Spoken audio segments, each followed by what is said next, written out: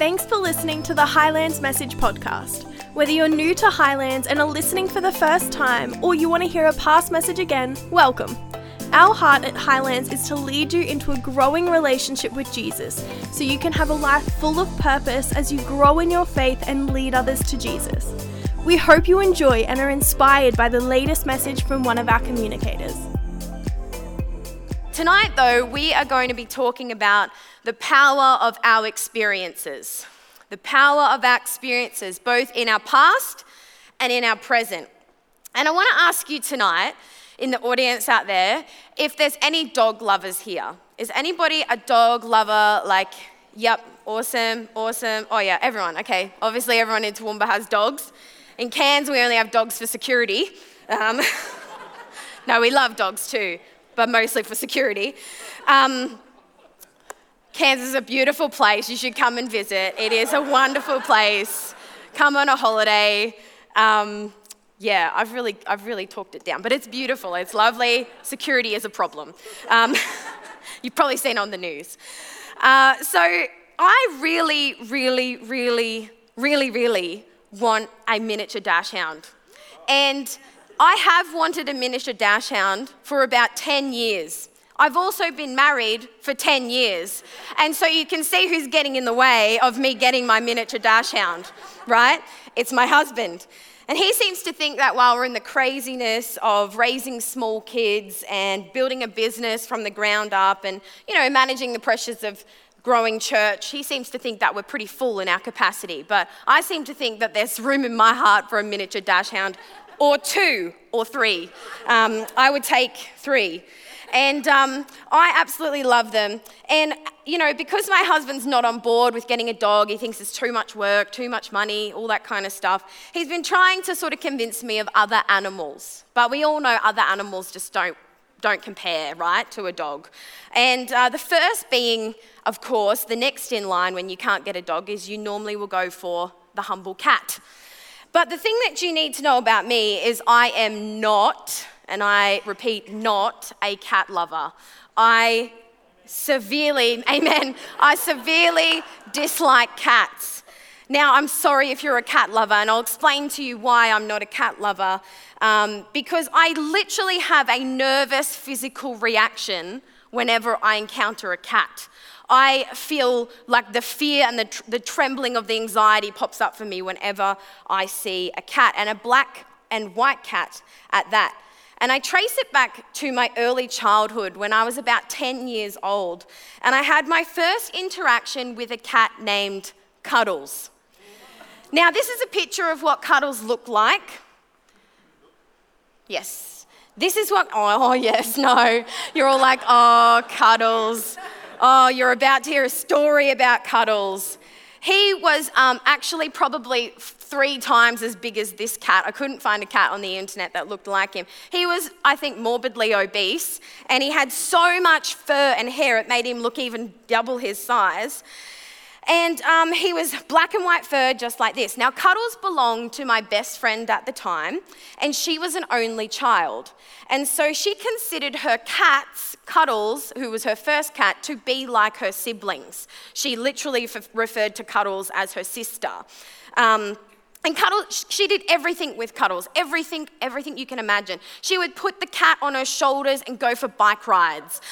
She would, be brushing the cat and brushing her hair. She would be dressing up the cat in baby clothes and nursing and pushing it around in a toy pram. She did everything with this cat. But perhaps the most extreme thing she ever did with Cuddles was when she was about 5 or 6 years old and she took Cuddles swimming. Now, if you know anything about cats, it's that they do not swim and they do not like swimming. So you can imagine how a game of mermaids and a 5-year-old and a cat named Cuddles ended up. It wasn't long before my friend's mum came down to check on them in the pool, and there she saw lying in the middle of the pool, unresponsive, was a big blob of furry black and white cat. My friend's mum ran down the stairs and she jumps in the pool and she grabs this cat out and she puts the cat on the ground, and because Cuddles was part of the family, was a sibling, she did what any responsible mum or fur baby mum would do. She started performing CPR on this cat. And so she's pumping this cat, doing CPR, and then she starts giving the cat mouth to mouth, and literally, yeah, no joke, this is a true story. She starts giving the cat mouth to mouth, breathing in the air, and it wasn't looking good for a while there. It looked like the cat had gone to cat heaven, but by some miracle, Cuddles suddenly begins to cough up all of this water, and she springs to life and she begins bolting around the whole yard, and that day, Cuddles came back to live her second life. I guess she gets 9 lives or something, they say, right? Now, Cuddles went on to live a very long and happy-ish life after that. But you see, after this experience, Cuddles was not very cuddly anymore. In fact, I have the suspicion that Cuddles formed a belief from this experience that all humans are highly incompetent individuals and irresponsible and should be avoided at all costs. So Cuddles became a cat that hated people, and loathed is even a more appropriate word.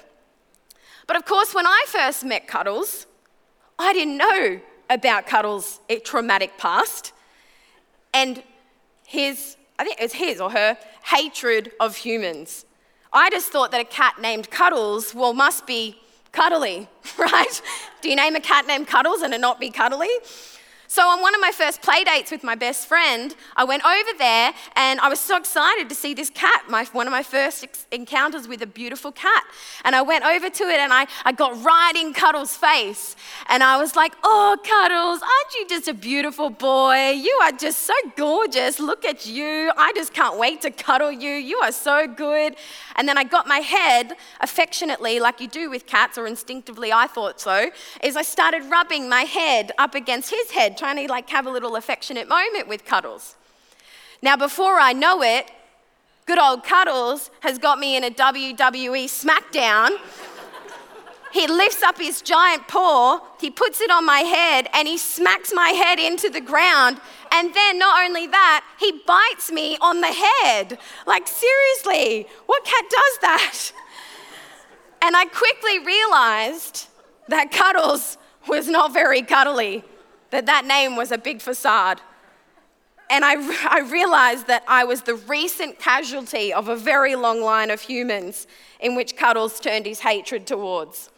And from that moment onwards, I had my own experience that formed a core belief, and that was, all cats are evil. All cats hate humans and should be avoided at any cost.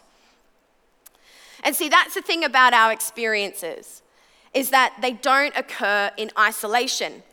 When we experience something in life, we will almost certainly give meaning to it.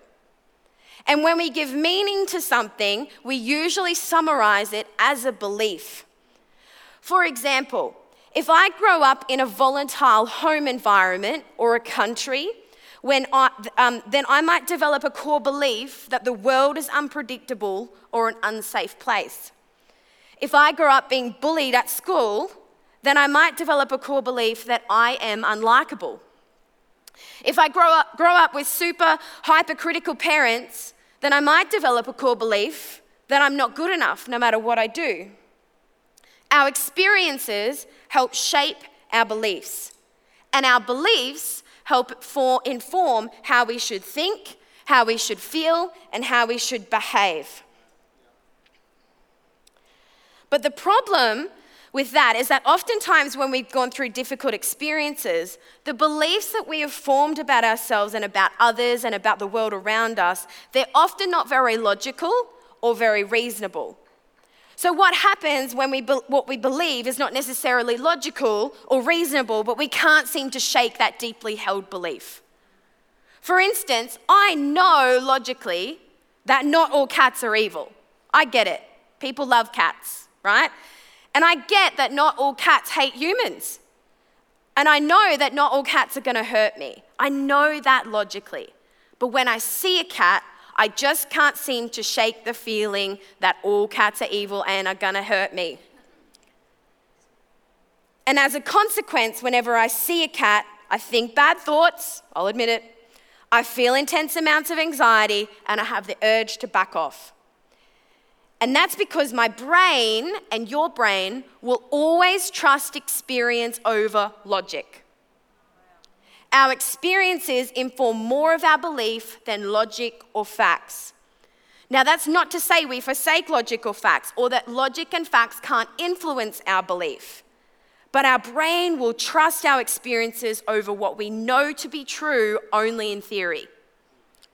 Now, this might not seem like much of a big deal when it comes to the belief about cats. But what about when it becomes about your beliefs about yourself? And what about when it becomes about your beliefs about God? What do you do when logically or even biblically you know something to be true, but it just doesn't feel to be true? What do you do when you know logically you are good enough, but you just don't feel good enough? What do you do when you know logically you are lovable or you are likable, but you just don't feel that way? When you know you are loved and worthy to God, but you don't feel that way? When you know in theory that God has great things destined for you, but you really struggle to believe that you could ever amount to anything in the kingdom of God. And I call this a disconnection between your head and your heart. A disconnection between what you know to be true and what you feel to be true. And this is the biggest single struggle that I see in the clinic room. It causes huge amounts of distress for people. And in psychological terms, we call this cognitive dissonance. It's cognitive incongruency. And what it causes us is a great amount of psychological distress. So how do we then get our heart knowledge and our head knowledge to line up? How do we get what we feel to be true at our innermost being to line up with what we know to be true? And to answer that tonight, I want to take a look at the life of Gideon, because he's a man who went through some pretty crazy life experiences, and as a result, he held some pretty poor beliefs about himself. And he struggled momentarily to line up with what God was saying about him. And tonight, through this message, I want to teach you how to do some deep work with the Holy Spirit on the deep inner beliefs, using psychological strategies that we apply in the clinic room. What I'm basically doing is going to apply some effective therapy techniques in a self-help context with the Holy Spirit as your counselor. Now, a quick disclaimer, this is not therapy, and it shouldn't be considered therapy. All it is applying therapeutic techniques in a self-help way with the Holy Spirit. Okay, I just had to make that clear. So let's get into it. Now, give you some context. Gideon was an Israelite who was living in the time when the Midianites were oppressing them as a nation. Whenever the Israelites would plant crops, the Midianites would come and destroy it. And as a consequence, they would kill all their livestock and they would leave them with nothing. And they left the Israelites starving and impoverished. They were really oppressing them. So to survive, the Israelites basically began hiding in mountain clefts and caves. And they basically went underground to try and survive, just so they could produce something to eat. And consequently, Gideon finds himself in a wine press, threshing wheat, so that he could hide whatever grain he was producing from being confiscated by the Midianites. And then an angel of the Lord shows up in Gideon's wine press. And let's pick up the story from verse 11 in Judges 6. It says this: the angel of the Lord came and sat down under the oak in Ophrah that belonged to Joash the Abiezrite, where his son Gideon was threshing wheat in a winepress to keep it from the Midianites. When the angel of the Lord appeared to Gideon, he said, "The Lord is with you, mighty warrior." "Pardon me, my Lord," Gideon replied, "but if the Lord is with us, why has all this happened to us? Where are all his wonders that our ancestors told us about when they said, 'Did not the Lord bring us up out of Egypt?' But now the Lord has abandoned us and given us into the hand of the Midianite." And here's the first thing that I want you to take away, and then we're going to unpack it a little bit more, is the first thing we need to do in order to get our heart and our head to line up is, number one, we need to identify the origins of our belief. Identify the origins of our belief. Now, the scriptures here revealed that Gideon had a hard time coming on board with the angel of the Lord telling him that God was with him and calling him a mighty warrior. I mean, he kind of responds kind of sarcastically, right? When I'm reading this, I'm like, pardon me? Like, are you serious? Have you, mighty warrior? What are you talking about? And Gideon might have maybe been receiving it as head knowledge, but he definitely was not coming on board with it as heart knowledge. He definitely couldn't feel that what that angel was saying was anywhere near the truth. For Gideon, he had a sense of feeling abandoned by God. And he also felt hugely insignificant, small and defeated. And that's understandable given the circumstances that he was in. The origins of those beliefs that he had formed came from his experience of oppression and poverty and hardship. And tonight, your feelings and beliefs about yourself and or about God likely have their origins in an experience somewhere in your past. Somewhere in your experiences that you've had in your life, you have learned that you are not good enough, or not lovable, or not worthy, or not capable, or that God is not with you, or that God is unhappy with you, etc., etc. And if there is a part of you that believes that tonight, there is a point in your life where that belief began. And it would serve you well, my friend, to try and identify when that point was. And the reason for that is because it's like finding the root of the pain. When you identify this place, you can do something with it, with God. Otherwise, what we end up doing is just treating the symptoms all the time or dealing with the symptoms with the Holy Spirit. You have to get to the core. And so ask yourself, when was the first time you experienced the feeling of not being good enough, of not being worthy, of not being loved, or whatever it is that you believe about yourself? When did you first experience that feeling? Every belief will have its origins. You know, with his permission tonight, I'm going to share a story about my husband. And my husband is a pastor who has a master's degree in theology. He is a highly intelligent man. He knows a lot about the Bible. He's studied a lot about the Bible. And he knows logically that God, the Holy Spirit dwells within him and moves through him in power. He knows that logically. He's even seen the evidence of that as he's prayed for people and as he preaches on Sunday, the Holy Spirit pouring out. But one thing that my husband, Luke, has always struggled with is feeling good enough or feeling like God actually does dwell in him.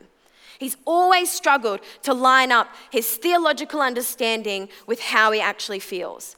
And he's traced this back to its origins, and he realized that there was a pivotal moment when he was only 10 years old when he first attended a Pentecostal church meeting with his family.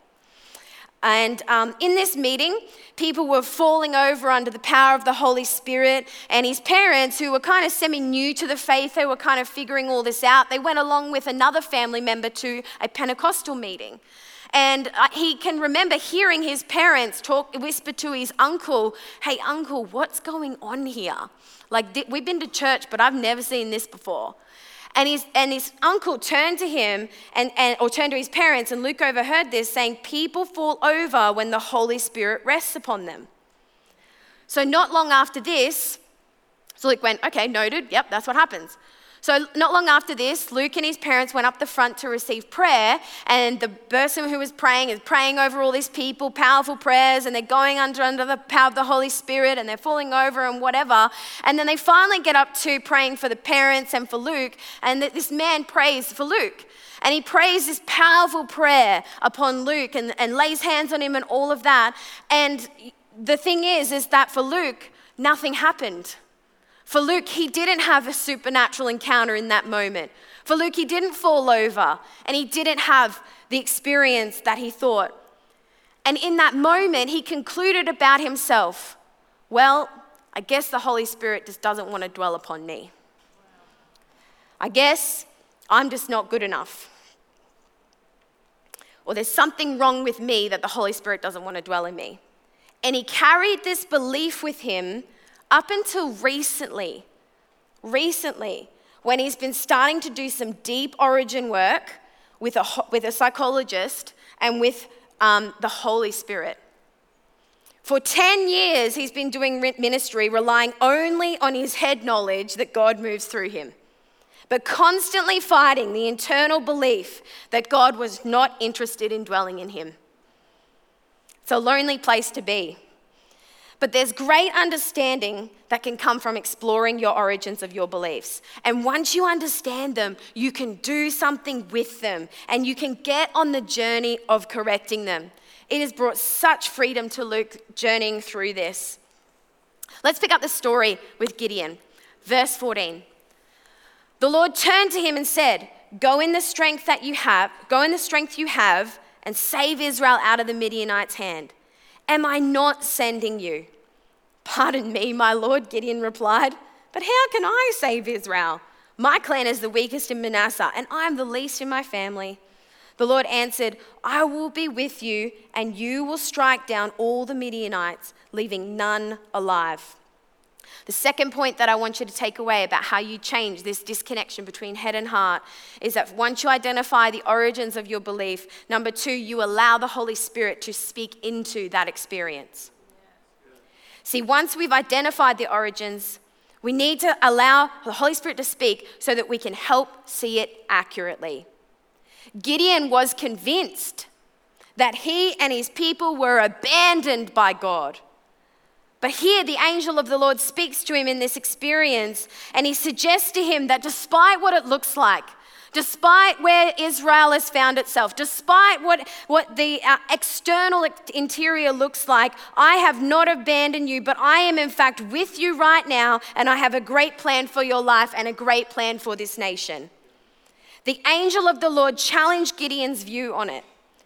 And sometimes when we experience things, the belief we form are inaccurate. And we need someone to come in and help us see it accurately, to help us reframe it. A great example of the Holy Spirit doing this in my own life was just after my daughter was born.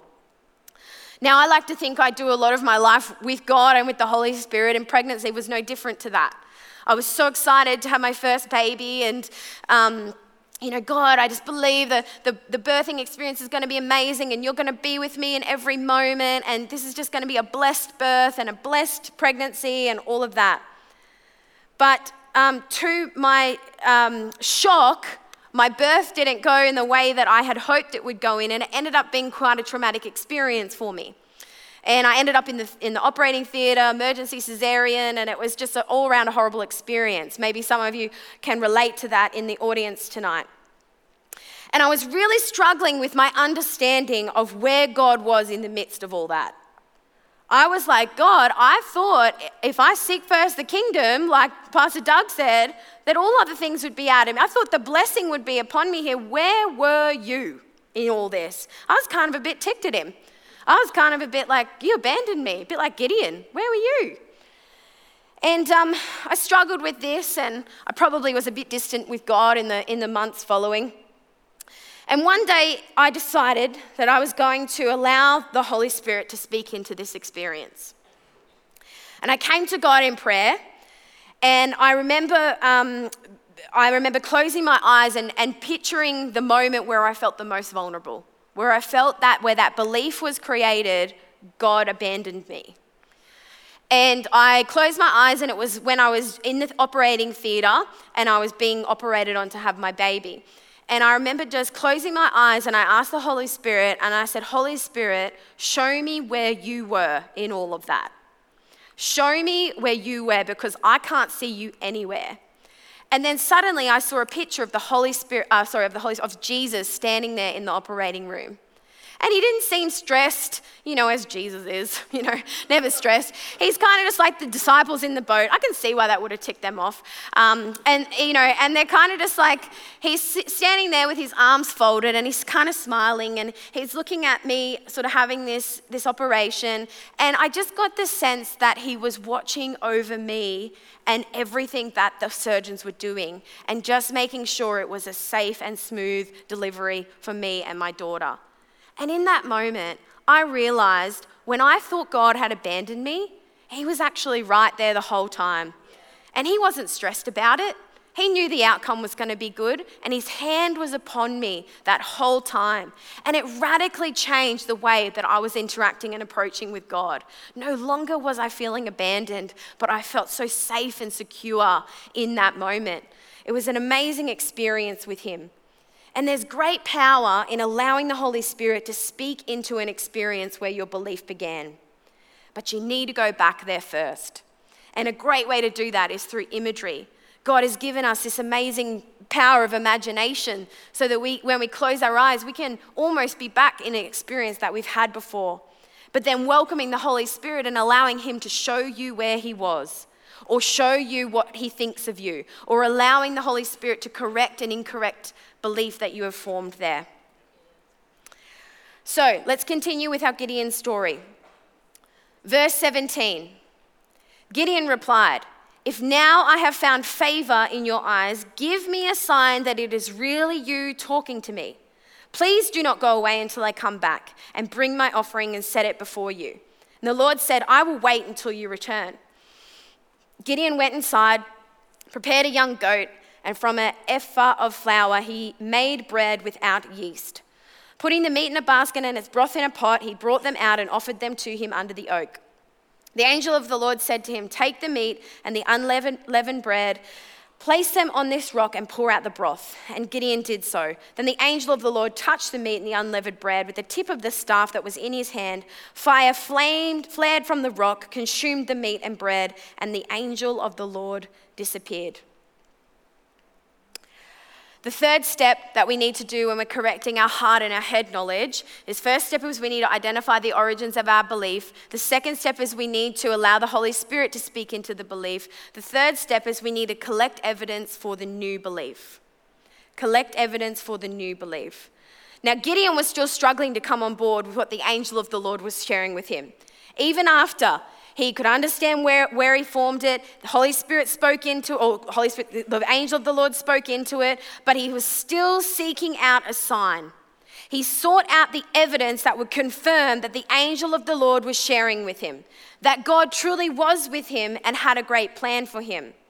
And see, seeking out evidence for the new belief is a vital step because our brain has what we call a cognitive bias, meaning that when we have a deeply held core belief, such as "I'm not good enough," for instance, our brain will search for evidence, big or small, that will support that core belief. It won't search for evidence to challenge it. And so after we go back to that origin and God corrects our old belief around that experience, the next step then is that we need to cement that new experience in evidence. And we do that and for Gideon, he was searching for a sign that God had not abandoned him and was still with him. But for you, it might be searching for evidence that you are lovable, that you are worthy, that you are competent, that you are good enough. And what you could do with this is you could get your friends or your spouse to help you if this is a difficult task. Because often they can see things that we can't. We're terrible at seeing the evidence, right? Because our brain has a cognitive bias. It doesn't see it. It doesn't want to see it. And so when we ask the people around us that we trust, help me to see the places in my life where I'm capable. Help me to see the places in my life where I'm good enough. Help me to see the places in my life where I'm lovable. But not only that, it's when we search the scriptures and we find evidence in what God says for us, and we allow that to soak into our mind and allow us to confirm what we feel the Holy Spirit is saying to us and speaking into us. When we get that evidence, write it down, refer to it often, and let it assist you. And I'll invite the keys to come. Verse 22, it says, "When Gideon realized that it was the angel of the Lord, he exclaimed, 'Alas, sovereign Lord, I have seen the angel of the Lord face to face.' But the Lord said to him, "Peace, do not be afraid. You are not going to die." So Gideon built an altar to the Lord there and called it "The Lord is Peace." And to this day, it stands in Ophrah of the Abiezrite. So after we find the origins of our core belief, we allow the Holy Spirit to speak into that core belief. We seek out the evidence to confirm that new belief. The fourth thing that I think is really important in this whole jigging or trying to get our heart and our head to line up is we need to seek out a supernatural encounter. You see, it wasn't until Gideon had a revelation that this was indeed the Lord that it all fell into place for him. And it's interesting that Gideon builds an altar and calls it "The Lord is Peace." It almost gives us an insight into the aspects or the characteristics or the side of God that he was really revealed to him. He encountered the Lord of Peace.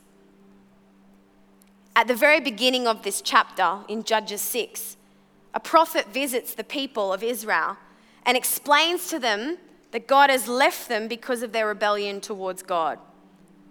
Now, Gideon's understanding of God was that God was angry with him and with his people, and that God had rejected them because of their mistake in pursuing a pagan god. Gideon's perspective of God was that he was not pursuing peace with them. There was no evidence of a God that was pursuing peace with Gideon. And he certainly could not see that God was trying to help their nation to have peace from the Midianites. In his eyes, I can't imagine a God of peace was the first way he described God. And you see, your experiences will not just shape the way you see yourself, but they will also shape the way you see God. And the way you see God will determine how you relate to God and how you relate to his church. If you believe God is punishing, for example, then you might serve him for sure, but you might avoid an intimacy with him because you don't want to get in trouble. If you believe God is neglectful God, you might feel angry towards him and rebel when he doesn't come through the way you hoped he would. If you believe God is unreliable, then you might have a strong sense to do things independently and struggle to rely on God for any of your needs. You see, your experiences can shape not only the way you see yourself, but the way that you see God. And so if it's old experiences that have helped us shape our beliefs about ourselves and others and the world around us and God, then it is new experiences that we must pursue. To know not just on a head level, but on a heart level. You see, for Gideon, it was one thing to understand that God is a God of peace, but it's another thing to encounter that God of peace. This was Elijah's experience. He had all the evidence presented to him that God was extending an arm towards him. An angel of the Lord declaring, "You're a mighty warrior. I'm sending you. I'm with you. I'm speaking into who you are." But he truly could not believe it. He truly could not allow it to be heart knowledge until he had an encounter with God where his eyes were open and he realized, whoa, this is God saying this. That is crazy. And if we're serious about seeing ourselves and God correctly, then we must be open to pursuing supernatural experiences. And this is in fact fundamental to our right understanding of God. And I believe it's an important part of why God sent the Holy Spirit and why Jesus died on a cross so that we could have the Holy Spirit. Because it's one thing to know God and know what he thinks about you and know his purposes and know his goodness in theory, and it's another thing to fully encounter it. And I believe tonight that maybe there are some people here and you've been trying to understand God only with your head. But I can tell you, friend, that you can only fully understand God by experiencing him. It's how our brain, remember, understands and trusts anything, is through experience. You know, I didn't grow up in a Christian family. my faith was not something that was a part of my life until I was in my late teens. And when I was 14 years old, we moved from Brisbane to the Sunshine Coast. And it wasn't long after we moved there that my mum's mental health took a big decline. And it was at age 15, she was diagnosed with paranoid schizophrenia, which is basically where you believe things are happening that are not really true. And you have a very distorted view of reality. And you become very suspicious of everything around you. And for me, I was part of my mum's paranoia. And she believed that I was part of the delusions that she was having. And often people like this, they don't notice or have insight into how sick they really are. And so often mental health care workers have to intervene or hospitalise the patient against their will. My mum was eventually part of this process, and she was medicated, and her symptoms became a little less, and the active symptoms at least. And she began to cope, though, with the ongoing poor mental state with drinking alcohol. And she soon became very dependent on it and an alcoholic to numb out and to avoid the difficult feelings she was having. So you can imagine that my teenage years growing up were very painful. And it was very lonely. And it sucked, quite frankly. And at 16 years old, I started working at a fish and chip shop. Yay, fish and chip shop, first job, right? I started working at a fish and chip shop, and there were 3 girls there that went to a local Christian high school. And all of them just happened to be also followers of Jesus, which is awesome. And they were beautiful girls. They showed me a lot of love as a young, lost teenager. They were a little bit older than me. And they shared with me often how God was interested in my life and how he loved me. But I truly just couldn't believe that. You know, they were telling me, and I couldn't believe that in my head knowledge. And I was not really interested in following it up either. They invited me to church several times, but I politely declined. That's not for me. I don't do church. God's not for me. Until one weekend, I had a particularly bad weekend in my personal life. And I finally thought to myself, what the heck? I've tried everything else. I might as well give God a go. And so I said to one of my friends, all right, I'll come to church. Let's do this. So she picked me up. She had a license. She was about 17 at the time. She picked me up. And she invited me along to a small Baptist church on the Sunshine Coast on a Sunday morning. It was filled with a lot of families, not a lot of young people. I was kind of looking around thinking, okay, am I the youngest person here, or her, my friend and I? And I sat back and I listened to the message of the pastor, and I heard him talk about a God of love and grace, and that was all good and well, but it didn't really impact me much. I don't really remember much of the message, to be honest. And then at the end, they did an altar call for salvation, and I put my hand up, and because I wanted to give this thing a go, right? I wanted to give God a go, so I put my hand up. And it was good, you know, I was like, great, I'll give this thing a go. Nothing truly happened that was crazy. And we went through the steps for salvation and all that kind of thing. And then after the service, we're in the foyer, and a lady spotted me. And she was a mother, I guess, you know, she spotted me and hunted me down, and she said, can I pray with you? I saw you put your hand up today. Would you mind if I prayed with you? And I was like, yeah, I was a bit unsure about it, to be honest. But I let this lady pray, and my friend came with me. And we just went over to the side of the foyer. And she prayed with me in this moment. She held my hands. And I tell you, when she prayed for me, I had a supernatural encounter with God. And I felt the love of God hit me. Ooh. Talk about those memories. Like a ton of bricks. And the peace like I had never known in my life. It flooded me. And it was the single most life-changing moment in my life.